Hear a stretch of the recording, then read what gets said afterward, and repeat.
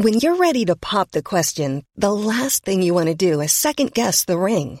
At BlueNile.com, you can design a one-of-a-kind ring with the ease and convenience of shopping online. Choose your diamond and setting. When you find the one, you'll get it delivered right to your door. Go to BlueNile.com and use promo code LISTEN to get $50 off your purchase of $500 or more. That's code LISTEN at BlueNile.com for $50 off your purchase. BlueNile.com, code LISTEN. Hey, I'm Ryan Reynolds. At Mint Mobile, we like to do the opposite of what Big Wireless does. They charge you a lot, we charge you a little. So naturally, when they announced they'd be raising their prices due to inflation, we decided to deflate our prices due to not hating you. That's right. We're cutting the price of Mint Unlimited from $30 a month to just $15 a month. Give it a try at mintmobile.com/switch. $45 up front for 3 months plus taxes and fees. Promo rate for new customers for limited time. Unlimited more than 40 gigabytes per month. Slows full terms at mintmobile.com. The Michael Reid Show podcast. Tune in weekdays from 9 on LMFM. To contact us, email now, michael@lmfm.ie.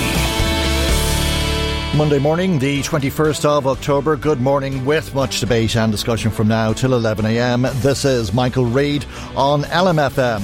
Members of the British Parliament gave up their Saturday this week, with the House of Commons sitting for the first time on a Saturday for 37 years. Dubbed Super Saturday, the Brexit withdrawal deal with the EU was to be voted on to finally deal with the conundrum which has dogged governance in the UK and beyond for more than 3 years. The Brexit deal was not voted on, as it turned out. This was because MPs voted first in favour of an amendment which requires implementing legislation to be passed before the deal can be approved. However, the government says it could look for a vote on the deal today anyway. The Prime Minister has now written asking Europe for an extension as required by law. Mr Johnson also wrote a second letter, though, in which he said it is quite possible that our friends in the European Union will reject Parliament's request for further delay or not take a decision quickly. In these circumstances, I hope colleagues on all sides of the House will, faced with the choice of our deal or no deal, will support this new deal. But it is clear that Boris Johnson's deal will not enjoy the support of the DUP. Nigel Dodds outlined why when he spoke in Westminster on Saturday. This decision now will give further time for detailed consideration of the bill when it comes forward. It will also give an opportunity to consider in detail whatever amendments come forward. It has the effect of not approving this deal today. And, of course, we will examine all the details of the bill and all amendments in the light of our overriding concern about the constitutional economic integrity of the Union. Nigel Dodds. Let's talk about what might happen next with Karen Coleman, who is the editor of Europarl Radio, which reports on the European Parliament for Irish radio stations. Good morning once again, Karen, and thanks for joining us, as always, on the programme today. Mr Johnson's been described as a spoilt brat by the Labour Party because of the two letters, the one asking for an extension which he didn't sign, and the second letter which argued against granting the extension, which he did sign. How has it been received in Europe? Well, I mean, I think it just looks completely ridiculous, this sort of petulant situation that, you know, as you say, he sends off a letter claiming that that's the Parliament's request for the extension to Article 50, and at the same time sends another letter off saying he doesn't believe an extension is actually necessary. But of course, all along, Johnson has said he'd rather, be dead in a ditch than ask for an extension to Article 50. And this was a sort of a smart aleck way of asking for the extension while actually saying he doesn't really want the extension. I mean, I think what's the issue now for EU leaders will be, when are they going to get together to discuss this new request for an extension to Article 50? But Michael, it's still unclear if indeed he will need that extension, because he's going to try and see if he can win parliamentary backing for the deal again today in a straight yes or no vote. But this may be stopped by the Speaker of the House, John Bercow, who would, he may say, you've already had that attempt. And then I think what's going to happen is Johnson is going to try and push the legislation, the bill through Parliament. Now, we heard there in Nigel Dodd saying they want to scrutinise the legislation. But, he still may be able to get approval for this deal, in which case maybe he mightn't need an extension. But it is incredibly complicated, the whole process. I was looking through, reports from the UK media analysing it, and it is just very complicated to see what exactly would be the steps that he would proceed with now, and what happens if he actually gets the majority, a straight yes or no vote in the House of Commons. Does that mean then that they would be still leaving on the 31st of October? It's just very difficult to be able to see how this is going to pan out over the next week or so. Is that likely? That he would get that overall majority? That's lack of support from the DUP, and undoubtedly they will continue to oppose it. Well, I mean, the FT today, I was reading, were suggesting he could get a majority. But at the same time, the Labour shadow Brexit Secretary, Sir Keir Starmer, was saying yesterday, I think it was to the BBC, that they felt they could get the support of DUP and others to maybe push a vote through the House of Commons, that they would vote for the Brexit deal, but only on the basis that there would be a referendum accompanying it.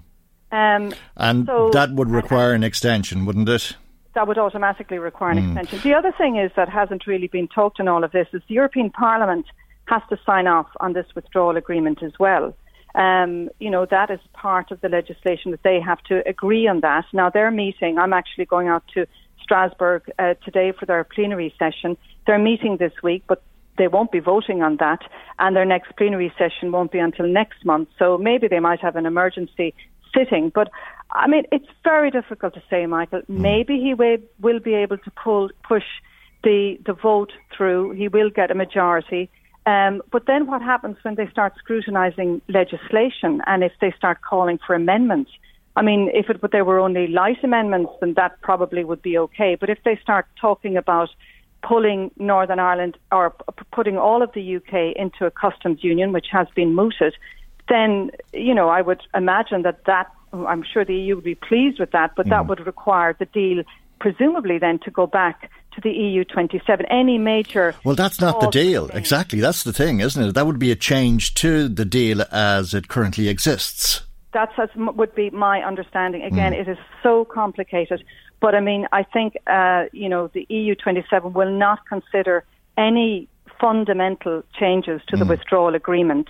I mean, small ones, they possibly, would be okay, but I don't think any major fundamental changes. And they are sick and tired of this. And that's why... Well, it's going around in circles to a large degree, isn't it? Because there was strong opposition, not just from the DUP, but from many Tories to the idea of Brexit, meaning the UK would, to all intents and purposes, remain in the EU customs union. That's why they went back to the Northern Ireland only situation, which is why the DUP is so upset, because it's saying that Northern Ireland is being asked to leave in a way that is different than the rest of the UK. So if they go back now, they're in the same position that they were in, that you'll have this opposition to them staying in the customs union, and you can't keep going around in circles like that. But if there is to be a vote on the basis that it would result in another referendum, I'm reading this morning that would take 5 months to prepare, and that in a year from now, the UK would continue to be in the European Union. Yeah, I mean, it is just incredible. And I think that's a possible scenario as well. It is just unbelievable. I mean, why? Well, of course, Labour has pushed for a softer Brexit and to try and get this the UK in the customs union. But how could you fathom that would now be passed, that they would actually pass that in the House of Commons, that amendment calling for that, when 3 times they rejected Theresa May's deal, which was about that. So it's just incredible. And you can see now why maybe the EU 27 is hard to believe this is never going to end, that the UK is going to go round in circles and circles. We're going to have Groundhog Day every time they try and pass this bill.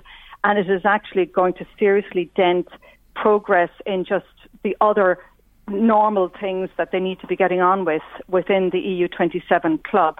And, you know, maybe they may grant a short extension now because they just need to get this thing over the line, but that they may not after that. I mean, it is a very big move if the EU27 don't grant an extension, and it means the UK crashes out of the EU without a deal. That's a very significant move to make. So I think they'll be very reluctant to do that. But you do get a sense that this is crazy. The stuff that is going on in the House of Commons is just crazy. They're not able to get a handle on how to manage their government, their structure, their country. No, the only thing may be that they then go for an election. But again, like, how long is that going to take? And what's going to emerge from all of that? Will one party have the significant majority to be able to push through legislation, or will we be back to the same situation again where no one government has the majority and they'll be relying on the likes of the DUP again and they won't get the bill through? I mean, it's just an incredible situation. So Boris Johnson said he would never ask Europe for an extension, and he's written to Europe and asked for an extension. We don't know when that will be considered, let alone decided on. But if it is to be given, it would require a meeting of the leaders, an EU Council summit towards the end of the month, would it? Yes, it would. And I think now that there may be a meeting penciled in. Donald Tusk, the European Council President, when he received the letters, he tweeted out that he had received the letters, and that he would now have to consult with the EU27. I would say, Michael, that, you know, they'll obviously be closely watching what happens in the House of Commons this week. Will it be possible for Johnson to push a deal through? I mean, if he gets a majority in one of those votes, then that kind of would signal that he's going to be able to get the deal through. He's going to try and push this through as fast as possible so that, you know, there's no major scrutiny of the actual bill itself, so that there won't be a call for a lot of amendments. And then I suppose, you know, I'd say they'll wait to see what happens this week. And if there are signals that he can get the deal through, they may grant a short extension. But of course, what Johnson will be saying is that if he gets a meaningful vote passed in the House of Commons today, or, you know, the withdrawal legislation, just an overall passage of that, then I think he'll be confident enough to say he can leave with a deal by the 31st of October. But look, there's talk of more amendments, a Letwin II amendment coming out.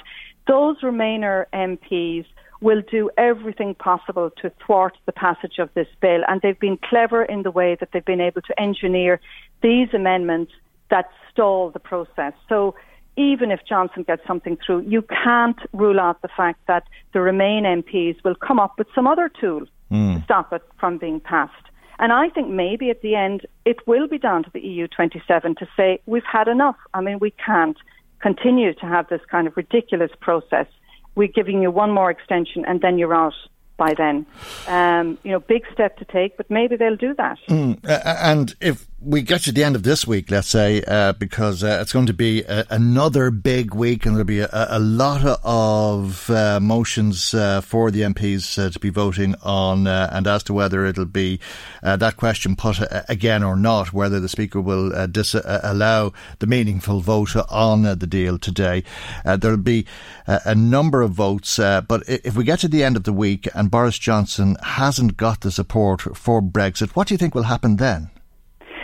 Well, who knows? He still potentially could say that the UK is leaving, but I mean, he's legally not supposed to take the UK out of the EU without a deal. I think the most likely probably is he will accept that there has to be an extension to Article 50 until they either get agreement for the withdrawal bill, or maybe then finally there's an election called and they go to the country. But, you know, if they have an election, are they going to also have a referendum again on this Brexit situation? I mean, who knows? I'd say anything can happen, Michael. He may get the deal passed, in which case they'd be out with a deal by October 31st. Unlikely, but possible. He then may be forced definitely to go ahead and say, we have to have the extension. It wasn't what I wanted, was what Parliament forced me to do. So they're given an extension. Who knows for how long? In theory, I think the request was to the end of January 2020. But again, it is up to the EU 27 to decide whether it's January 2020, whether it's December, at the end of December 2019, whether it's actually a year for them to sort themselves out. The EU 27 are the ones who will decide that. So I think it is impossible to predict what is going to happen with this, precisely because you just never know what other things can happen from the Remain side, because they're clever in being able to, as I said, engineer amendments and all sorts of things to scupper, Johnson and the Tories from pushing the deal through. But whilst there is a chance that he'll leave, based on the deal that he has agreed on behalf of the government, the chances are that that will be rejected because of opposition from the DUP. There is more of a chance that he'll leave with the caveat that there will have to be another referendum, and that means they'll probably remain in for another year, or there'll be a general election. Any one of those scenarios is potentially possible. And I mean, it's interesting, Keir Starmer, the Labour Brexit Shadow Secretary, was saying that, he feels, I think, that they can get some vote across the line where they'll reject Johnson's deal, they'll ask for a softer Brexit deal, and that there will have to be a confirmatory referendum in a general election or at some stage following all of that. On the other hand, other British reports are saying Johnson has the numbers to get the deal across the line. So who knows? I mean, I think we think every week, every time we talk, Michael, we say this week is definitely the most critical. I mean, but then, and then we get to that point and look what happened on Saturday. I mean, I was glued to the television. Well, rugby was on first, so that took precedence. Yeah. But then once the voting started, I was glued to the TV and we were watching it here. And I just couldn't believe it. I mean, just couldn't believe what was happening, the farce that was taking place. So who knows? Who knows what's going to happen? And we'll hear some more excerpts from that debate later in the programme. But we'll leave it there for the moment, Karen, and thank you indeed for joining us today. Karen Coleman, editor with Europarl Radio, which reports on the European Parliament for Irish radio stations. Michael Reid on LMFM. The Northern Ireland Assembly will meet this afternoon for the first time in almost 3 years. It's because 31 unionist MLAs have signed a petition to recall the Assembly. It's a special sitting, and if an executive is not formed as a result of this sitting today, the laws in Northern Ireland will change to allow for abortion and to allow for same-sex marriage, and that is the expected outcome. We're joined now by Peadar Tóibín, who's TD for Meath West and a leader of the Aontú party. And you've put a petition together, Peadar Tóibín. You've over 60,000 signatories against the introduction of these laws. Well, no, first of all, we're opposing the introduction of abortion on demand, and we're also opposing the fact that Westminster is legislating against the wishes of the people of the north of Ireland. I've been an Irish Republican for 21 years, and in that time, a central part of being an Irish Republican is the idea of Irish self-determination, government of the people, by the people. And here we are, we're in a very strange time politically. We know everything seems to be upside down all over the world. But in Ireland, we have a situation where Michelle O'Neill and Mary Lou McDonald have gone over Westminster and demanded that Westminster legislate against the wishes of the people of the north of Ireland on this issue. And we've put forward a petition which is now up to 71,000 people. 10,000 people have signed it since this time yesterday. And the petition simply asks that the decision, whatever the decision is on an issue such as this, would be made by the people of the north of Ireland. We know that the polls have shown in the north that the majority of people, both nationalists and unionists, oppose Westminster legislating on this issue. And we know that the majority of women in the north of Ireland oppose Westminster legislating on this issue. But for some reason, Sinn Féin are not going to turn up, they say, to the Stormont Assembly today, which I think is shocking, because it means that they are individually then responsible for the imposition of this law on the people of the north. And people should be aware that this law is far more extreme than even the law in the south of Ireland. And it will have a massive effect because people in the South will be able to access this law. And it means that an abortion will be able to be had up till 28 weeks gestation. So that's a fully formed individual living human being, and for any reason whatsoever. It even means in line with the rest of the United Kingdom, is it? No, not even. This is a misnomer. It's not the extension of the British law to the North of Ireland. It's simply the deregulation of the law in the North of Ireland completely. So you'll be able to have an abortion on the basis of disability, on the basis of gender. Well, that's not decided. I mean, there's to be a 5-month consultation, isn't there? Well, no, because the actual law says that it will be completely deregulated from 12 o'clock tonight, so that a 15-year-old girl without her parents' knowledge will be able to procure an abortion pill tomorrow, and that will be fully legal. But that's because the laws as they stand are being repealed from midnight tonight. But new laws allowing for abortion are not to be introduced until after the period of consultation, which is to run for 5 months. No, the new laws which will then regulate abortion will be introduced in about 5 months' time. But there is a period of time which is basically the Wild West, which no law pertains to. So anybody will be able to procure an abortion whatsoever, and there will never be an investigation, or nobody will ever be pursued with regards to it. So in the South of Ireland, if a woman is having an abortion, she must go to a doctor. There's no provision for any medical involvement at all in the North of Ireland, which is obviously both dangerous for the unborn child, but it's also dangerous for the mother, because there can be no doctor involvement whatsoever. So what we're saying very simply, and it goes back for 200 years, Republicans have said that Westminster has no business legislating for Ireland, north or south. And here we are, and we have Sinn Féin carrying out a massive U-turn, 180-degree U-turn, and they have campaigned, they've demanded, they've lobbied that Westminster impose this regime on the people of the North. Well, that's an interpretation. I mean, I think it's a somewhat odd interpretation. You're saying that it's against the will of the people.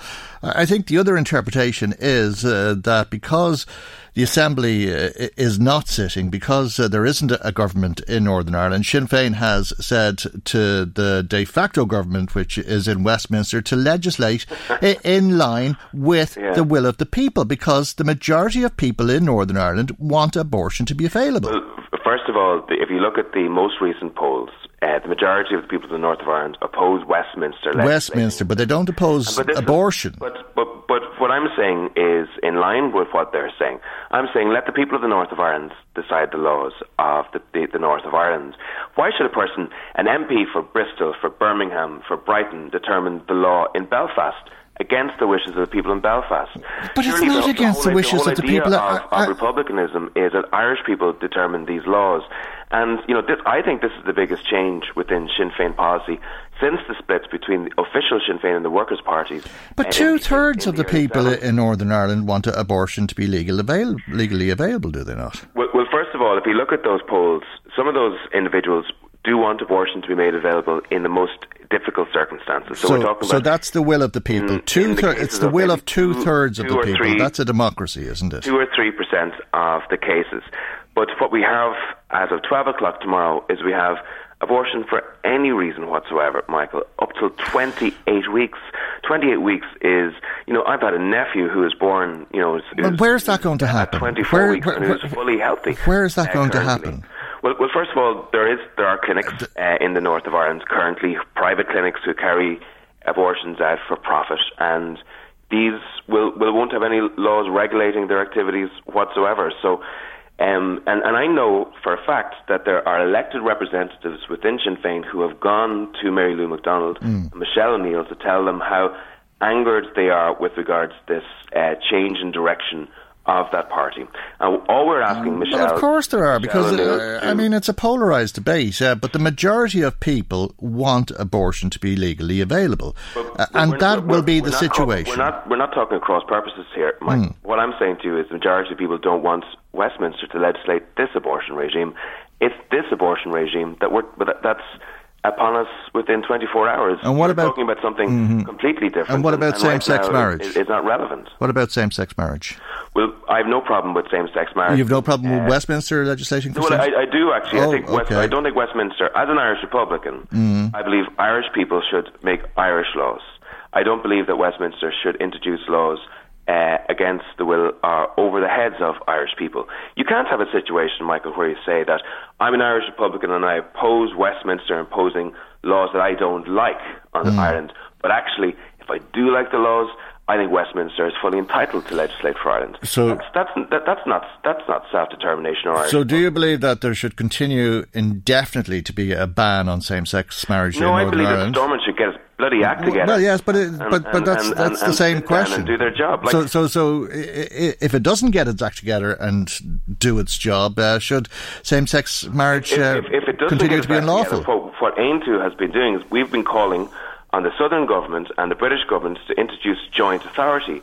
So that means that we would have ministers selected by the Southern and London governments who would be in those departments, who would make decisions and get stuff going. There are 300,000 people in poverty in the north of Ireland at the moment. 30,000 people received food parcels last year. There are 11,000 people homeless in the north. So as things stand, you don't want same-sex marriage? No. What I'm saying to you is, as things stand, I want Irish democracy, first and foremost. And Irish democracy has to be the basis of any Irish law. So as things stand, you don't want same-sex marriage because there's no option for introducing it. There is an option. First of all, you have as things stand for 1,000 days having drawing their salaries, having drawing their expenses, and having refusing to give representation to the people of the north of Ireland. We have a partner. First of all, AIM2 fully supports the Irish Language Act. Fully supports it. I know, but we're talking about same-sex marriage now. But Sinn Féin are saying that the Irish Language Act is the reason why Stormont hasn't come back together. They did a deal with the DUP. Well, I think they were also talking about same-sex marriage and abortion as well as the Cash for Ash scandal. If you look with the deal that Sinn Féin did with the DUP, same-sex marriage was not a red line, and nor was abortion. The issue was simply the Irish Language Act. Now, if the Irish language is very important to us as a political party, but it just strikes me as interesting that Michelle O'Neill and Mary Lou, who refuse to actually learn the language to a proficient level, are using this as a reason why we can't have housing for the 11,000 people who are homeless.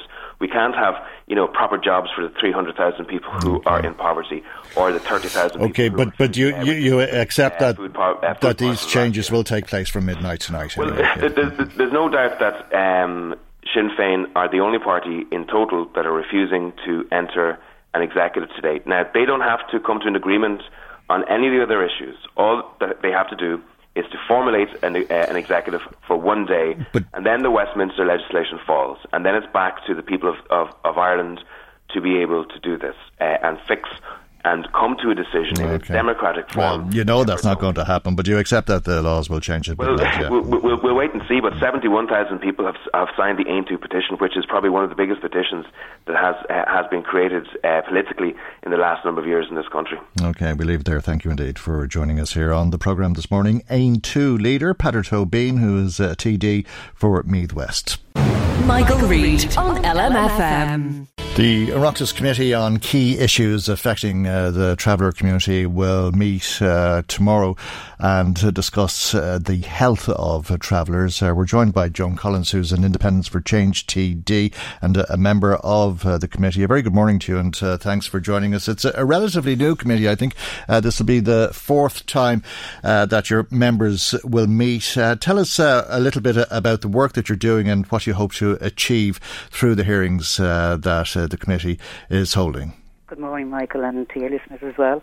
The committee was set up following the Business Committee saying there should be an all-party joint committee to look at particularly the areas around health, accommodation, education, jobs, access to jobs, and also the fact that despite the recommendation by the International Human Rights Monitoring Bodies, the National Action Plan Against Racism was never renewed. So it's based on a human rights issue on the committee, and we hope to sort of cover all those areas. We finished off the 3 meetings on mental health last week, and now we're going on to health. Then it'll be on to accommodation, access to jobs, and the other areas as well. And we're hoping then to compile all that and put forward a recommendation to the government to implement what we've heard over over the period of time. And there are differences between the two communities, aren't they? Between the settled community and the traveller community. I mean, if you talk about mental health, the suicide rate for travellers is said to be 6 times higher than the general population and 7 times higher for men. Yep, and that study was taken in 2010. It was part of the All Ireland Traveller and Health Study. But since then, the travelling community have done their own sample survey in 2017, where the figures have come out really at crisis level. 82% of travellers reported having been affected by suicide, and 4 in 10 in their wider family. Also, everybody seems to be affected by somebody who has either mental health problems or directly by suicide. And there was in the last 2 years in particular was a very difficult situation for the travelling community, where female deaths have included children as young as 14. I think in the last number of months, at least 30 deaths by suicide in the period of January to August 2019, and they were registered in Dublin, Cork, Tipperary, Limerick, Wexford. So it seems to be at a very much a crisis point in the travelling community in relation to mental health and suicide.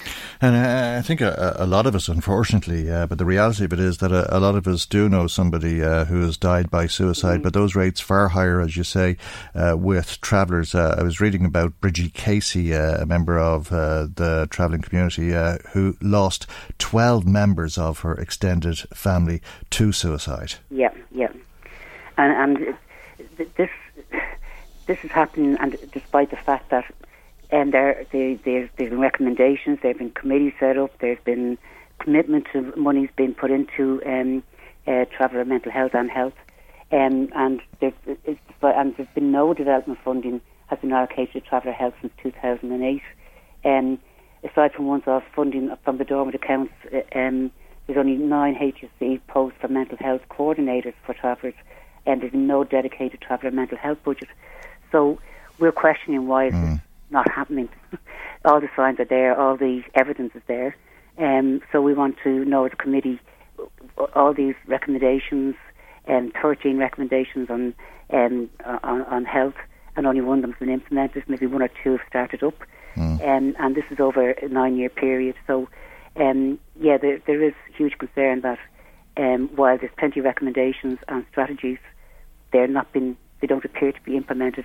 There are a few pilot studies that are quite good and that show good prospects in relation to liaison individually with people in the communities as well, outreach, liaison nurses. But that's at a very, very early stage, and it's a bit slow after 9 years when we knew the crisis was in the travelling community in 2010 through that report. And young lives lost, as you say. 4 of the 12 members of Bridgie's extended family were young cousins, 15, 16, 19 and 20, and all 12 of them were under the age of 40 apparently. Yeah, it's a devastating situation for any family, if the general population or in the travelling community or minorities. But what's to my mind though is that there has been highlighted since 2010, and yet there seems to be slow progress and not sort of an integrated progress across departments to try and fund it, have monitoring committees, make sure they've been implemented, and that's to a certain degree what the committee is trying to hone in on and say, well, these are the problems, so how do we try and address them? Okay, and it's not just mental health that is impacting on life expectancy, if you like. The life expectancy of a traveller is the equivalent of the people, the general population of the 1940s. Men die on average 15 years earlier, women die on average 11 years earlier, and infant mortality rates are higher than any other cohort. Yeah, it's a bad reflection of our society, and it comes down to things like education. There was like 87% cut were made to travel education during the austerity years, huge amount. You see that 15% or 13% of travellers complete secondary education in comparison with 92% of the general population. These are all, we know these are realities for the travelling community. Nearly 40% of traveller households have more than more persons and rooms compared to 6% of non-traveller households, overcrowding, homelessness, And we look at the reality is that almost half the travel accommodation budget was given to local authorities by the government was sent back unused in 2019, and that's happened year on year. So we're trying to get to the nub of the problem here. In some areas, money's been given, but it's not been utilised and not been driven by anybody to say this is what we're supposed to be doing and do it, and why isn't it been done, and targets. And in some areas, it's just not been implemented, the strategies that have been agreed. 84% unemployment rate. Yep, huge. And I know I come from a working class area. I went to school in John O'Gauls. I remember in 1979 there was about 3 girls went to university. Now you see that change in working class areas where you have much more, many more young people going. You go to university rather than go straight to a job now nearly, you know. But for the travelling community, that's a devastating figure. You know, and then all the stigma that comes with that you're on social welfare, you're taking handouts, you're this, that and the other, you know, that does have an impact on that mental health figure that you gave there about men in the travelling community suffering from mental health and committing suicide. Yeah, well, I mean, there's a big bridge, isn't there, between the two communities, and it's whatever there is that causes that divide, which leads to a lot of these problems. There is a big bridge, but I think both in the travelling community, I mean, the groups that have come into to date into the committee, I mean, I've known a lot of them over the last number of years, but they're very positive. They want to move on. They want to link in with the general population. They want to, you know, express their culture, be proud of their culture, and they want to be part of the community. One woman, particularly on the committee, Minnie Connors from Wexford, she's in the Travellers Development Group there. I mean, she gave her testimony as regards how she's treated in the, you know, when you go into shops, when you go into health services, going to school, bring the kids maybe to school early, they're told to go home. So there is a big bridge that we have to walk and meet in the middle of, to a certain degree. But I think me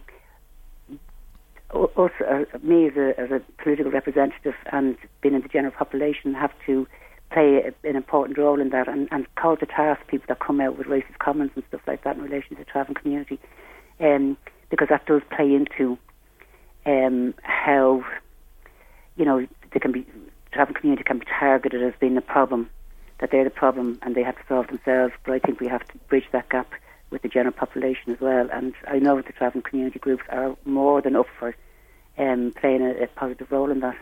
Okay, we'll leave it there for the moment. Your committee will meet tomorrow, but thank you indeed for joining us here on the programme this morning. Joan Collins, Independence for Change TD.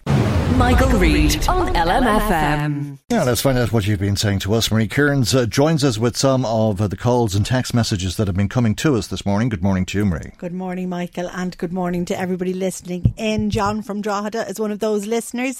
He got in touch to say, Michael, we really should never underestimate the DUP. Everyone thought on Friday that they had got their comeuppance from Johnson, but they had the last laugh on Saturday. Who was expecting that, Michael? Says John. Okay. Obviously not John. No. I think a few people might have been, but not John. Okay. Seamus from Dundalk says, there have been so many twists and turns in this Brexit saga that you just don't know what is going to happen next. It really is unbelievable, says Seamus. And it'll be interesting in years to come how it's all viewed in the history books. Yeah, well, history students may find it interesting to do a little bit of study because it is pretty complicated and quirky stuff at the same time. Eileen from Navan says that is she alone in detecting a change in the mood in the UK? She feels there definitely seems to be an appetite for another referendum, that people have finally seen what this Brexit will do and it has turned the country apart. Well, I don't know. I think there is an appetite certainly amongst some of the politicians. Of course, a lot of the politicians don't want Brexit anyway. I think the vast majority of MPs would prefer to remain in Europe, but there is this appetite, as she says, for a referendum. I don't know how that will play out with the people, but if there is to be another referendum, it could take another 5 months before before people vote again, and it is quite possible that they'll vote against it, that they'll vote to leave. Mairead from Drogheda feels that Boris Johnson has some neck sending an unsigned letter to the EU. What is he playing at? He has to accept that he has to accept the majority in the House of Commons. She feels that he is a disgrace. It's like throwing his toys out of the pram because he's not getting his own way. All right. Well, he has been called a spoilt brat by the Labour Party, and not everybody is happy with Mr Johnson. I'm sure he's some strong support in his own party, but not everybody, especially the DUP, as you've been hearing, are none too pleased. We'll hear a little bit more now of what Nigel Dodds said in Westminster on Saturday. Weariness in this House over Brexit should not be an excuse for weakness on Brexit or weakness on the Union. This party has supported respecting the right of the people of the United Kingdom's referendum decision to leave the European Union. We have supported that. We continue to support that, but it must be Brexit for the whole of the United Kingdom, leaving the single market and the customs union, if that is what the rest of the UK does, along with the rest of the UK. This deal puts Northern Ireland, yes, in the UK customs union, but applies de facto all the European customs union code. Yes, it does. Yes, it does. Read the detail. It also puts us in the VAT regime. Yes. It also puts us in the single market regime for a large part of goods and agri-food without any consent up front, contrary to the agreement made in December 2017, which said that only regulatory difference could happen with the consent of the Executive and the Assembly. It drives a coach and horses through the Belfast Agreement by altering the cross-community consent mechanism. It was once said that no British Prime Minister could ever agree to such terms. And indeed, those who sought the leadership of the Tory party said that at our conference. Will he now abide by that and please reconsider the fact that we must leave as one nation together? There may be special circumstances for Northern Ireland, but that can only be with the consent of the people of Northern Ireland, Unionists and Nationalists together. That is the basis on which the peace process, the political process, has advanced. He must respect that. Well, Mr. Speaker, I must say that, well, first of all, I'm grateful to the right honourable gentleman in this sense, that together he and I and the rest of his group did make a case powerfully to the EU that it was necessary for Northern Ireland to come out of the customs union, which was not, by the way, a point that was accepted by them. And we were successful in that. Insofar as he is critical of the arrangements, and by the way, the significant point about a customs union is it is a union that sets its own tariffs, its own duties at the perimeter around that customs union. That is what the whole of the UK will do, including Northern Ireland, and it was not, let's be frank, Mr. Speaker, what the European Commission or our European friends thought would be the result of these negotiations. I believe it's a great success for Northern Ireland and for the whole of the country. And the arrangements that have made that possible, of course, are temporary, and they are determined by consent. And I must say, Mr. Speaker, in all frankness, I do think it a pity that it is thought necessary for one side or the other in the debate in Northern Ireland to have a veto on those arrangements. All right, that's Boris Johnson, the British Prime Minister, responding to the DUP Deputy Leader Nigel Dodds, who was obviously none too pleased with Mr Johnson's change in position.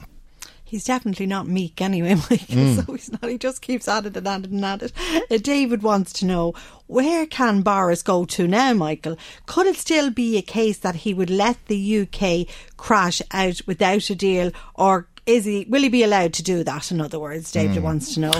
Well, he's asked for the extension. That request is with the European Union, so that's an official British government position. So I suppose the European Union could say, well, we're not going to let you crash out, we'll give you the extension if he tries to pursue that. But I think the MPs are going to stand firm and make sure that doesn't happen, at least not for the moment, or at least not until after an election or a referendum or a deal has been agreed. Tommy says hopes were raised in advance of Saturday, Michael, and then dashed once again by the DUP. Anne says that the DUP weren't too concerned about the Good Friday Agreement when there was talk that there was going to be a hard border. Well, they weren't too concerned about the Good Friday Agreement when it was being agreed. The DUP didn't agree to it, yeah? Well, she was just referencing, you know, that in relation to the hard border and the fear that there could be a return to the Troubles. Just moving away from Brexit for the moment, and I know we're going to be covering this topic later on the show, Michael, just in relation to this controversies that's surrounding Fianna Fáil over the voting. Seamus phoned in from Drogheda and he had been listening to Lisa Chambers in an interview earlier, and he said that she is getting confused about which seat that she was sitting on in a row, and she is the Fianna Fáil spokesperson on Brexit. She can understand Brexit, Michael, when most of us haven't got a clue, and she's confused about where to sit and which button to press. I feel this is an insult to people. It's like play school. We are talking about experienced politicians here, and to get confused about where they were sitting just beggars belief. Just hold up your hand if you made a mistake. Well, I know, in fairness, I think Lisa Chambers did hold up her hand and say, I made a mistake, but he's right in saying that she is the party's spokesperson on Brexit for the moment.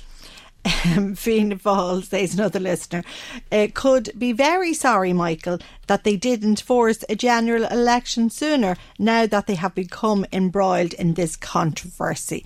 It won't do them any good at all. I don't think it will.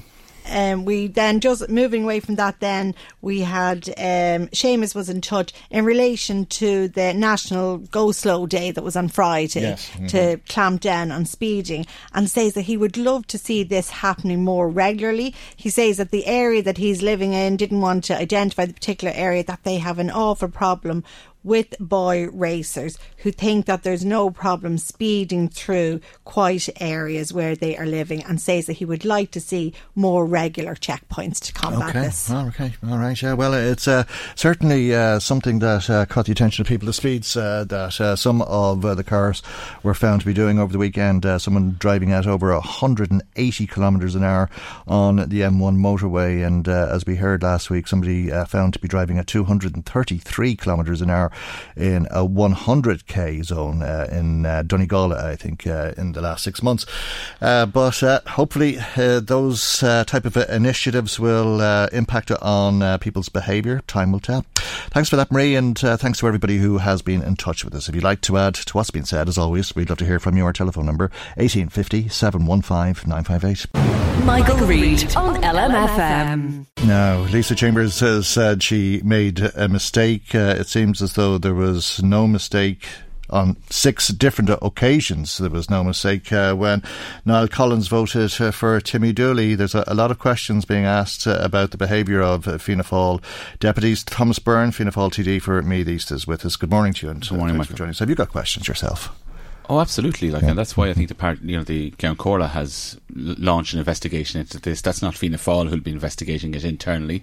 The party leader obviously has serious questions about it. He's asked my 2 colleagues to step aside immediately, pending the outcome of the Count Corla's investigation. So Fianna Fáil won't be investigating this. Presumably it'll be public to some extent.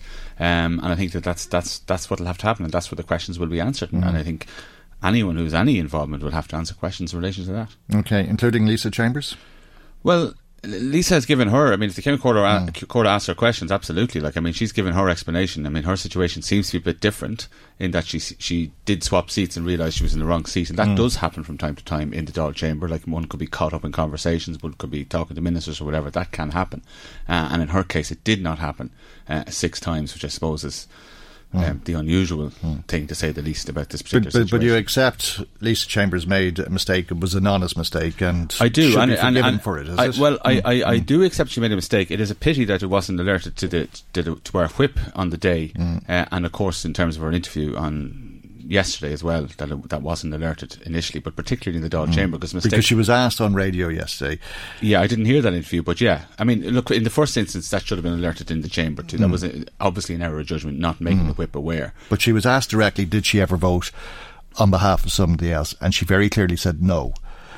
And the truth was otherwise, and she knew that she had voted incorrectly on behalf of Dara Calleary. Well, I can't answer for that. She did go on Morning Ireland this morning, so she's been quite open and upfront about this, and I'm sure that whatever questions will be asked, she will answer them in relation to this. But it does appear to be a different situation to the other situation that emerged on Saturday in the newspapers. Yeah. And the other situation would be unconstitutional, wouldn't it? I mean, there's a constitutional obligation on members to be present when voting. Well, I mean, look, we are asked to do certain things as members of the Dáil, and that's to vote in the Dáil effectively on behalf of our constituents. Absolutely. So, look, I mean, the Ceann Comhairle has ordered a report into this. Voting in the Dáil, you're right, is a constitutional matter, and the Ceann Comhairle's report will decide what the issue, what the consequences are effectively. But there already have been consequences from Fianna Fáil, and that Micheál Martin has asked Timmy Dooley and Niall Collins to step aside from the front bench while this is going on, and that is pretty serious punishment at this particular point. It's very serious punishment. It's very serious for your party, isn't it? Absolutely. This is not the headlines I wanted to wake up to on Saturday morning. Absolutely. We're working really, really hard to get into government, to show that we are capable of being an alternative government, and quite frankly this doesn't help. But I sincerely hope that the Ceann Comhairle's investigation will be, obviously I presume it'll be thorough, it'll clearly be independent, but that it will be comprehensive as well, and that if there are other issues, and I don't suspect there weren't. I mean, I couldn't attend the votes myself on Thursday. There was a friend of mine died. I was at his funeral. It would never in a million years have occurred to me to ask somebody to vote for me, and I think that's the experience of TDs in Dáil Éireann. It does happen from time to time where people sit in the wrong seats. I mean, there are reports, if you look through newspapers over the years, you'll find various reports of that. Generally the whip of your party is alerted and they correct the record, or it can happen that people press the wrong button and that's corrected with the whip as well. So that type of thing happens all the time. But if, as what's being alleged happened here, and the Ceann Comhairle's report will determine that, and clearly 6 times was a lot on the one day. I mean, clearly, as I say, there already have been serious consequences, and there will be further consequences depending on the outcome of that particular report. But we have to await that. And unlike, when issues happened with Fine Gael, they had a secret report there from a senior counsel that cleared the Cabinet Minister, Josepha Madigan. Maria Bailey still in limbo in Fine Gael. We haven't seen that report. Fine Gael did that themselves. We won't be doing it ourselves. We're letting the Oireachtas do it, which is completely independent. Effectively, civil servants will be doing this. And I think that's the best way to handle that particular issue. The Oireachtas has opted to take it on, in fairness. But Ceann Comhairle has announced he's going to absolutely, have this investigated. And within 24 hours of this thing appearing in the newspapers and this thing becoming apparent, I think Micheál Martin took the action that he did, which, to be quite honest, I mean, I think any of us in politics, if this happened to us, would fully expect that particular phone call from the leader of the party. So what does that mean in terms of how Fianna Fáil represents people in the Dáil? You don't have a spokesperson on communications, the environment and local government, isn't it? That'd be Timmy Dooley's brief. And well, look, I think we're less than 24 hours from when Micheál announced that yesterday, so I think there's no doubt that somebody will be appointed to take on that brief and to take on foreign affairs. That will happen. I think we represent people with distinction in the Dáil. I think this is clearly something that should not have happened. We await the outcome of the investigation, and I certainly am more than happy with the way I represent the public in the Dáil, but the public obviously have a choice in that. The public just, ultimately, it doesn't matter what I feel or what you feel. The public, the voters out there, decide as to the way parties represent them or the way parties govern the country. That's a decision they'll have to take. And what about their role in committees and so on? Well, I mean, it's now 20 past 10 on a Monday morning. This is announced on a Sunday, but I mean, clearly it is the practice for the spokesperson for the particular area to be on the particular committee. I mean, neither of them, as far as I know, is chairman of a committee or has any particular role in the Oireachtas. So, but I presume whoever takes over as the spokesperson in the area will be sitting on the committees. But that can't be done. That has to be done through a Dáil motion.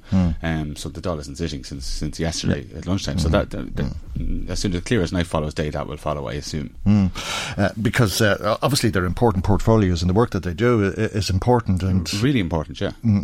Really important, absolutely. But I mean, I think the leader will make decisions in relation to that. I'm not privy to his particular thinking on that, but obviously somebody will be appointed to fill those two particular roles while this investigation is going on. But far from ideal. I mean... Oh, absolutely. I'm not saying this is ideal at all, but what I have to say now, I think Fine Gael now would want to make sure, like, I mean, if they're going with both barrels on this, and I don't blame them, that's politics. Well, they are, of course. They want to make sure. They had a secret inquiry about the Maria Bailey and Josepha Madigan affair. They had no inquiry about the Alan Farrell compensation claim. There was no inquiry when TDs went off to watch a match where the government lost a vote. And these things happen.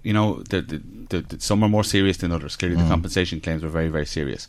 But it is a regular occurrence in Dáil Éireann that somebody goes in, maybe you're talking to a minister. But there's a big difference, isn't there, in that we don't know the outcome of those reports because they weren't published. We do know... No, but we should know what the outcome of the Fine Gael internal inquiry was into Maria Bailey, and we should know why they refused to have an inquiry into Alan Farrell's compensation claim as well, but the judge said there was little notation. But we know that maybe we should know, but we don't know. And we do know that Fianna Fáil TDs acted inappropriately and had to have been sacked by your party leader. And the party leader can't do much more than that. Oh, and I'm not suggesting that he should do otherwise, but that's... serious. It's very, very serious. There's going to be an inquiry now or an investigation by the Oireachtas, and we'll await the outcome of that. But I'm not trying to underplay the seriousness of this.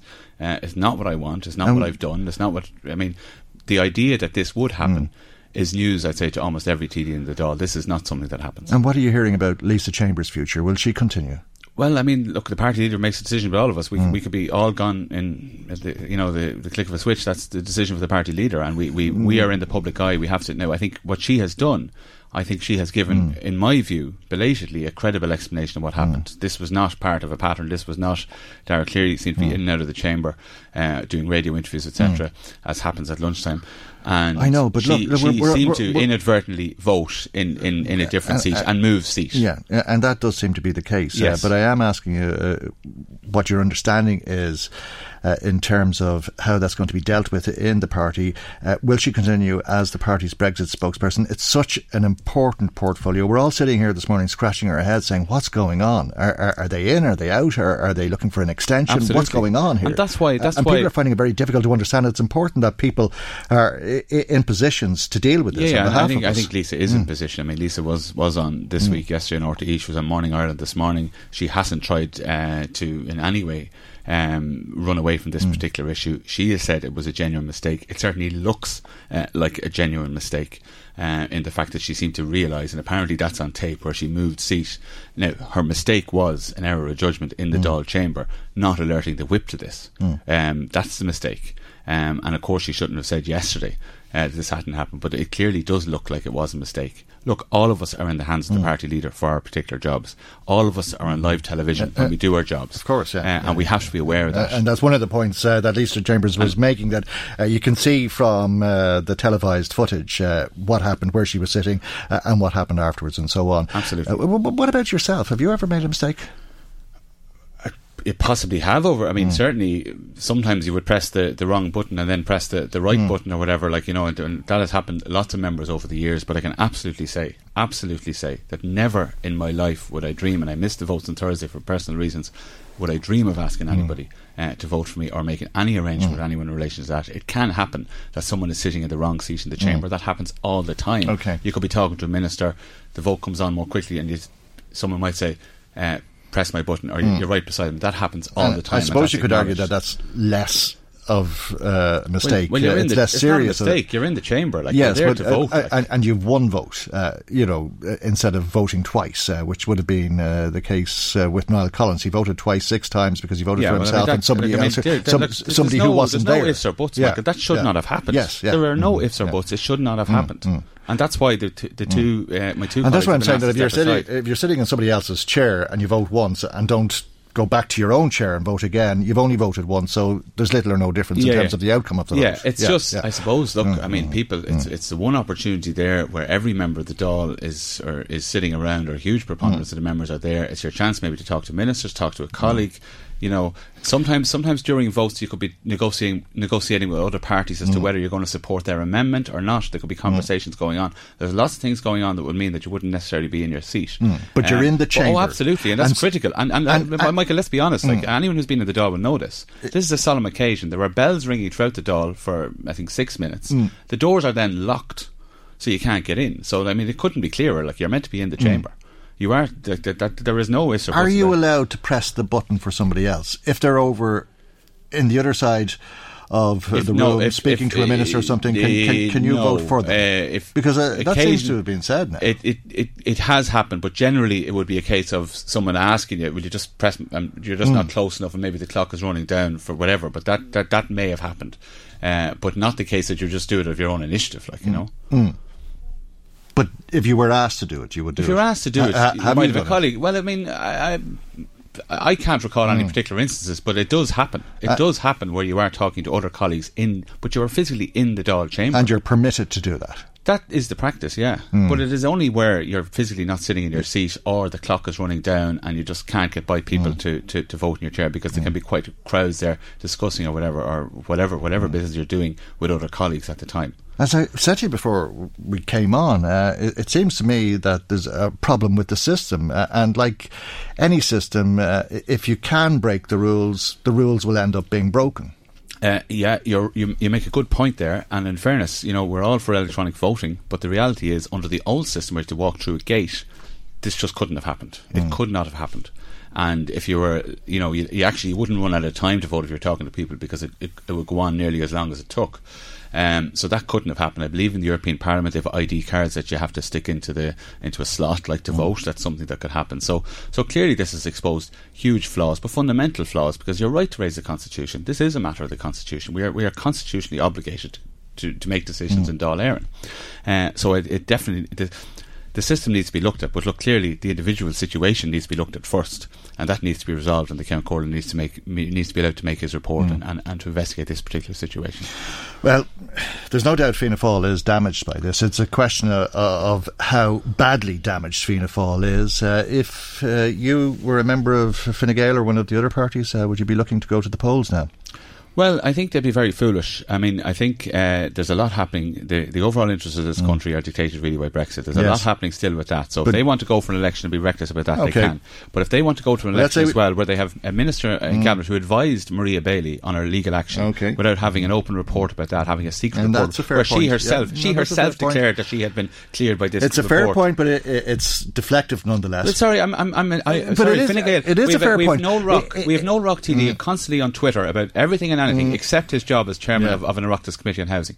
You know, that's not something he seems to tweet about at all. We have an advertisement for the National Development Plan there at Kilmoon Cross. Continuously deflective, yes. Yeah, sorry, Michael, I've been here for the last 15 minutes answering every question you've asked me. I know that. And you've asked me about Fine Gael, will they go to an election? And I'm telling you, if they go for an election, these are the issues that they will face. Okay, but why have they got an ad for the National Development Plan at Kilmoon Cross where hundreds and thousands of cars are stuck there in traffic every morning? It's as if it's almost as if they're sneering at people there, because people know there's no reality to any works taking place there within the next 10 years. So if we get a Brexit extension, if the UK gets an extension and they decide to have an election or to have a second referendum, which means they'll be at this for another year or so, because it'll take 5 months before that referendum is held, and it's expected that it would take a year before they'd leave, and you were a member of Fine Gael. Under those circumstances, given the trouble that Fianna Fáil is in now, it would be irresistible, wouldn't it, to go Well, I think, look, they're very foolish. Look, it's a matter for the Taoiseach. If he wants to call an election, he'll call an election. Fianna Fáil is ready. I'm certainly ready. We have said that it was important to get the budget through. We have done that. We've stuck by our word. We've done what we said we'd do. They have to get the finance bill and the social welfare bill through as well, and we're legally mandated to get the finance bill through as well before Christmas. That has to happen. Do you believe there is or should be a way back for Timmy Dooley and Niall Collins? Look, I'm not going to say anything pending the outcome of the investigation. Absolutely no. I'm going to say nothing about that. There's an investigation going on. That has to happen, and it cannot happen with any political interference. It has to happen openly and independently, unlike the Fine Gael inquiry into Maria Bailey, where one of the people involved, Minister Josepha Mannigan, was allowed to announce that she had been cleared and nobody had seen the report. OK, we'll leave it there. Thank you indeed for coming into us this morning. Fianna Fáil TD for Meath East, Thomasburg. Michael Reid on LMFM. Now, as we mentioned a moment ago, Brexit is an issue of great confusion and as much importance, I suppose, for people this morning. What's going on? It's very difficult, I think, for anybody to call with any amount of certainty. One of the problems is the weakness of the Labour Party and Jeremy Corbyn as its leader in the UK. Labour polling very poorly and reluctant to go to a general election. How does that play into how all of this will pan out. Let's talk about it with Labour Party Senator here, Gerald Nash, who's come into the studio with us now. That's a fair analysis, isn't it? If Labour were stronger in the UK, we wouldn't be in quite as much of a mess. Well, I think the polls don't lie. There's still a substantial number of percentage points behind what many people would consider, and I'd agree, is probably the worst Conservative government, probably the worst government, in fact, in modern history. Does that mean it's the worst Labour Party in history? Because, logic dictates that what's happening, what the Tories are proposing, how much of a buffoon Boris has been, would mean that people would go against the Conservative Party and turn to the opposition, and they're not. One would assume so. We've spoken on many occasions on this programme about the fact that many MPs in the Labour Party across the water would be representing Leave constituencies but would themselves be instinctively Remain. I've had conversations with many of them arguing that they should make the case to their own constituents for continued membership of the European Union, because there's no such thing as a good Brexit for working people, for people who run businesses, for people who expect a state to protect them. It simply isn't, because what Brexit really is a kind of conspiracy of the right in many ways. These are people who want to see a bonfire of regulations protecting people in terms of labour law, environmental regulation, financial regulation and so on, and that's fundamentally what this is about. And I made the point time and time again that I don't think we'd be in this position immigration either. Well, absolutely. I mean, unfortunately, and some it's the people, working class people in the UK who don't want immigration. Well, but I think, the reality is that many people who have seen their living standards decline over the last decade under a Tory government and have seen public services being decimated, unfortunately, don't blame the Tory party for the problems that they experience, and many people in all the polling and so on. And conversations that I've had with people have suggested that they have decided that they would blame immigration rather than, in fact, the austerity policies of successive Tory governments. And that is sad. But the problem is that I don't think we'd be here in the first case if the Labour Party at leadership level in the UK made the case for the European Union during the Brexit referendum itself back in 2016. Remember, a considerable number of seats in the north of England voted to leave against their better interests. We've seen, major manufacturers like, for example, Nissan in Sunderland, Honda in Swindon, places like that, decide essentially that they're going to change their business model and look again at remaining in the UK because of Brexit. That's not good for working people, not good for small businesses in the UK. So I think we've seen a shift, though, over the last couple of days in the UK Labour Party's position. Keir Starmer yesterday went further than Jeremy Corbyn ever did, and I was quite encouraged to see John McDonnell, Emily Thornberry, Keir Starmer and many other people who I admire and many I know addressing the rally in London, the rally of 1 million people in London on Saturday, making it very clear that they were absolutely pro-Remain. We know Keir Starmer is, we know that John McDonnell is, we know that the party this week wants to amend the withdrawal agreement bill legislation to introduce. I'm sceptical about that. Jeremy Corbyn has been Eurosceptic all his political career. I've often said to people who've come in and been interviewed on the programme, there is no wrong answer. Tell us what you think, and if you don't know, say I don't know. But you've just given us for the first time what I consider to be the wrong answer, because that's a question that you should be able to answer. People should know where Jeremy Corbyn stands. Yeah, I mean, I was at the conference. I think you'll agree with that. I was at the conference, I think it was this day, maybe 4 weeks ago, in fact, where 2 motions were being discussed in relation to Brexit, and a national executive motion won through with the endorsement of Jeremy Corbyn, a very kind of Byzantine, peculiar position that, we respect the right of people who voted Leave to see Brexit done, but we're kind of a Remain party, and what we're going to do if we're elected to number 10 Downing Street is to have a one-day conference to decide what the Labour Party's position is. We're Remain and we want to see a Remain referendum, but we also respect somebody's right, the rights of those who vote to leave. Now, this kind of situation that the UK finds itself in calls for leadership, not caution. And most people, we're in an extraordinary situation where most members of the Parliamentary Labour Party of the UK, the vast majority are Remain. I think the vast majority of their councillors across the country, or the vast majority of the membership, are Remain, but they couldn't seem in the last few months to take that final step towards being an absolute pro-Remain Party. There's nothing good in Brexit for working people. Thankfully, we've got to the point now where amendments will be introduced this week to the withdrawal agreement bill, which will mean that now there's a prospect that the Labour Party could support the bill on the basis that an amendment will be attached, that a referendum will be put to the people on this new deal. So we have two options: you support this new deal and these exit terms, or you vote to remain. And I think that's a solid position, and that's something that people will clearly understand, but it took too long to get there. Do you think if Jeremy Corbyn was to stand aside that it would be in his country's national interest? I think Jeremy Corbyn has a right to contest the next election as the democratically elected leader of the Labour Party in the UK. Remember as well, and I was reading a lot about this over the last few weeks, people give Jeremy Corbyn and the Labour Party very little chance of making any gains in the last election. They were quite a distance behind the Tories before the last general election took place, and gained considerable ground during the contest itself. The difficulty I have is that the very positive things that Jeremy Corbyn says he wants to achieve for the UK, it'd be very difficult to achieve those in a post-Brexit scenario where people's living standards will have declined massively, where 7 percentage points will be taken off the GDP, the wealth of the UK. The Irish Labour Party opposed his leadership bid, did it not? Was Pat Rabbitte not calling him a pinko and things like that? It's not up to us who leads the UK Labour Party. I would absolutely endorse the kind of things that Jeremy Corbyn is trying to do. In fact, in discussions that I've had with some people around Jeremy Corbyn, they're actually looking at a lot of the things that I did around workers' rights and so on, and trying to translate those to a British situation, which is really, really positive. What Jeremy Corbyn is trying to do is actually a classic European social democratic type programme. There's nothing new. But there was a lot of very strong criticism of Jeremy Corbyn's policies from the Irish Labour Party. I don't think it was Jeremy Corbyn's policies. I think it was the modus operandi of some people around Jeremy Corbyn. The British Labour Party was always a very broad church of people. You had people who are what might be considered the far left, people are social democrats, people are trade unions, people who might be slightly to the right in terms of certain policies. A very, very broad church, and every single leader of the Labour Party since Keir Hardie, when the party was established, managed to bring all of those different elements together. Jeremy Corbyn, it seems, has some difficulty in doing that, or at least the people around him have some difficulty in doing that. And that's sad, because that means that it makes it that more difficult for the party to be united in taking on the Tories.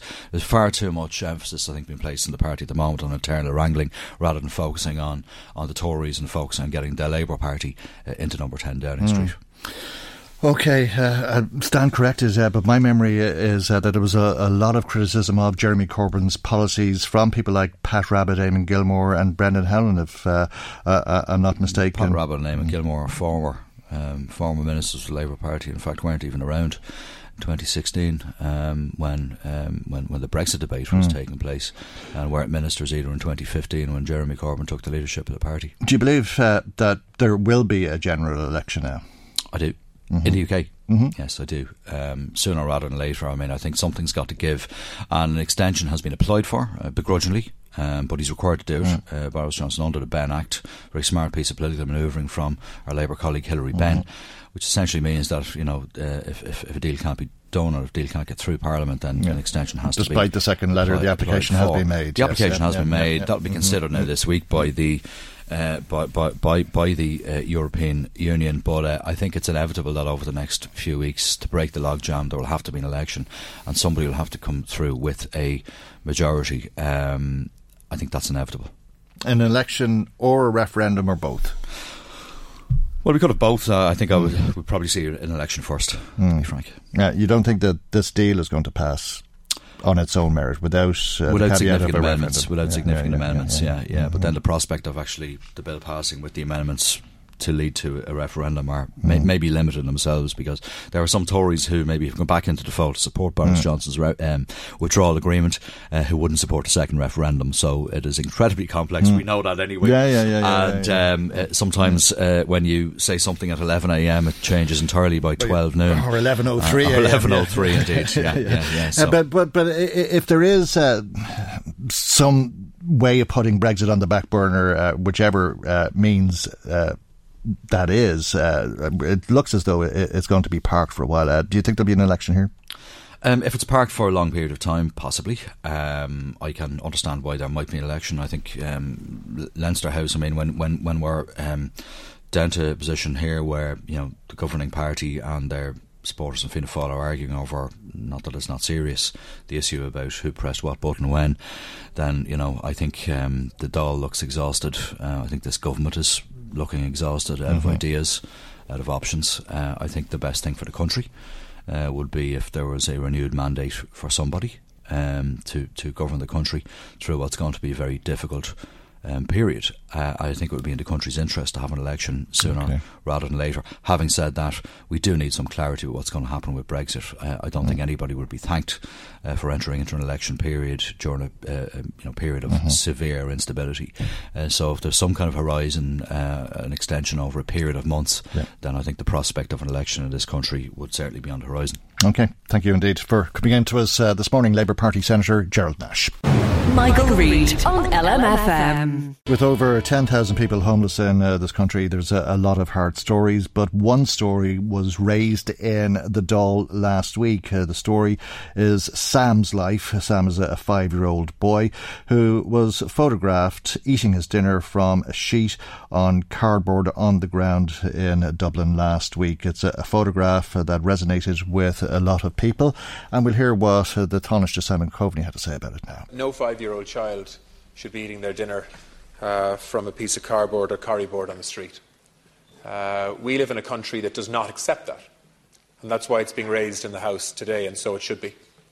That is why we are spending €163 million next year on homeless services. When I became Housing Minister, that was significantly less than 100 million. And ultimately, what we need to do here is to ensure that Sam and little boys like him have security, safety, predictability, to allow their parents to look after them, knowing that they have a safe tenancy or a home that they can call their own. That is what we are working towards. And it makes me angry when I see that the supports that are there are not succeeding in ensuring that little boys like Sam don't find themselves in the position that they were a few nights ago. And if you look at the progress that we are making, because we are making progress in relation to homelessness. Let's talk about that progress. Saoirse Brady, Head of Legal Policy and Public Affairs with the Children's Rights Alliance, is on the line. Good morning, Saoirse, and thanks for joining us. We cut the clip off there because I think we've been hearing about the progress from government for a number of years at this stage, but many people have found that there's little evidence of it and people are becoming impatient. Hi, Michael. Thanks for having me on this morning. Yes, people are becoming impatient.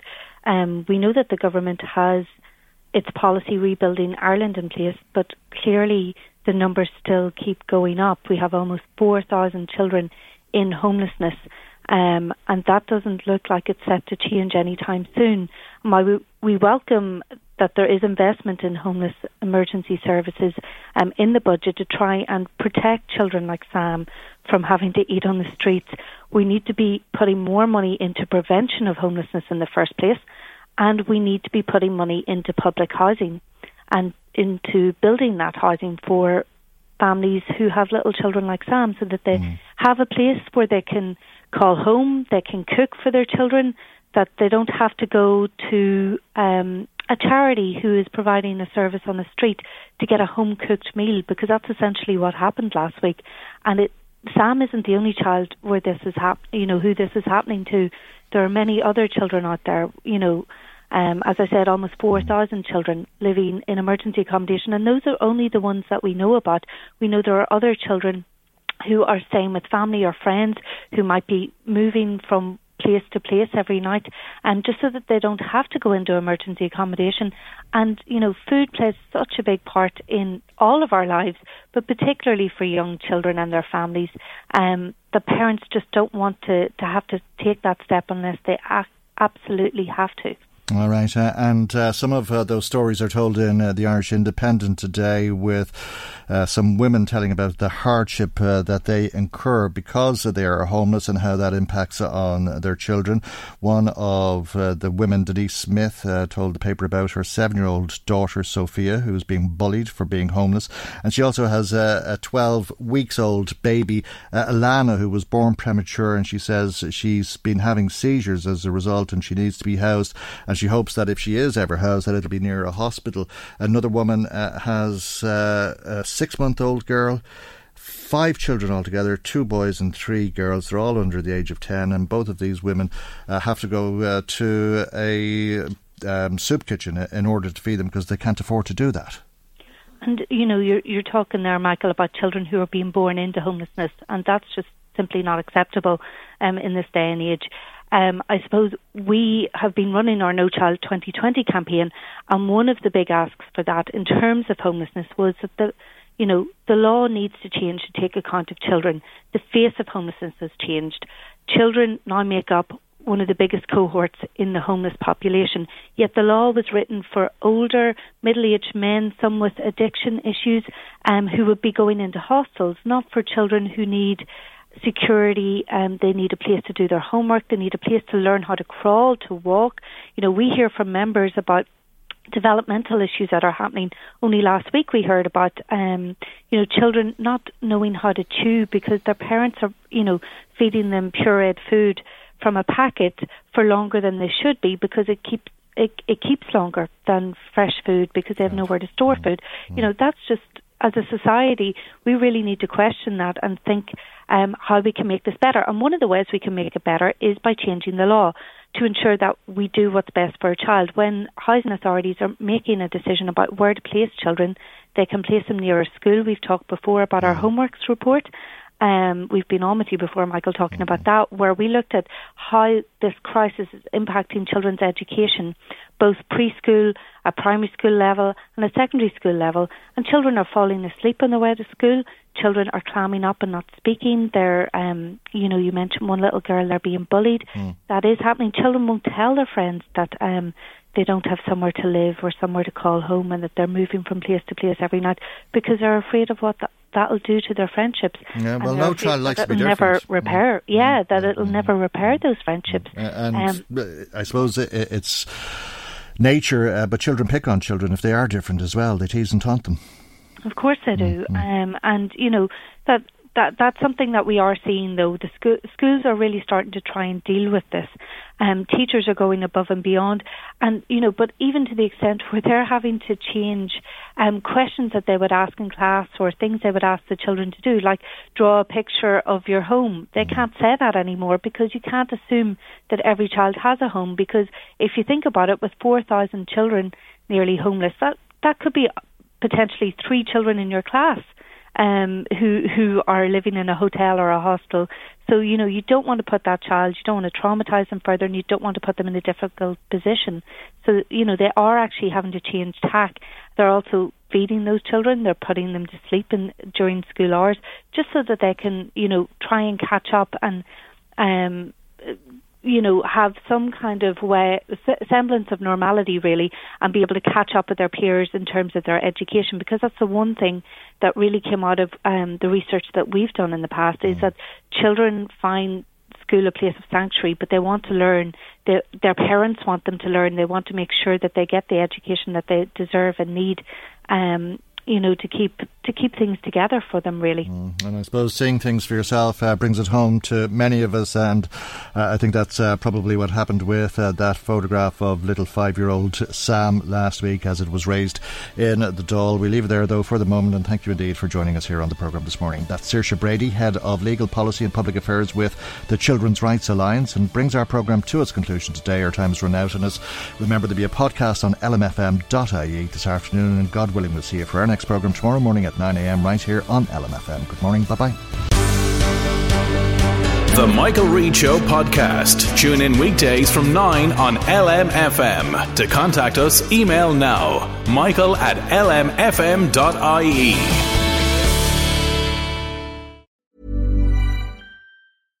Imagine the softest sheets you've ever felt. Now imagine them getting even softer over time. That's what you'll feel with Boll & Branch's organic cotton sheets. In a recent customer survey, 96% replied that Boll & Branch sheets get softer with every wash. Start getting your best night's sleep in these sheets that get softer and softer for years to come. Try their sheets with a 30-night guarantee. Plus, get 15% off your first order at bollandbranch.com. Code BUTTERY. Exclusions apply. See site for details. When you're ready to pop the question, the last thing you want to do is second-guess the ring. At BlueNile.com, you can design a one-of-a-kind ring with the ease and convenience of shopping online. Choose your diamond and setting. When you find the one, you'll get it delivered right to your door. Go to BlueNile.com and use promo code LISTEN to get $50 off your purchase of $500 or more. That's code LISTEN at BlueNile.com for $50 off your purchase. BlueNile.com, code LISTEN. Hey, I'm Ryan Reynolds. At Mint Mobile, we like to do the opposite of what Big Wireless does. They charge you a lot, we charge you a little. So naturally, when they announced they'd be raising their prices due to inflation, we decided to deflate our prices due to not hating you. That's right. We're cutting the price of Mint Unlimited from $30 a month to just $15 a month. Give it a try at mintmobile.com/switch. $45 up front for 3 months plus taxes and fees. Promo rate for new customers for limited time. Unlimited more than 40 gigabytes per month. Slows full terms at mintmobile.com. Hi, I'm Daniel, founder of Pretty Litter. Did you know cats tend to hide symptoms of sickness and pain? I learned this the hard way after losing my cat, Gingy. So I created Pretty Litter, a health monitoring litter that helps detect early signs of illness by changing colors, saving you money and potentially your cat's life. Pretty Litter is veterinarian developed, and it's the easiest way to keep tabs on your fur baby's health right at home. Go to prettylitter.com and use code ACAST for 20% off your first order and a free cat toy. Terms and conditions apply. See site for details.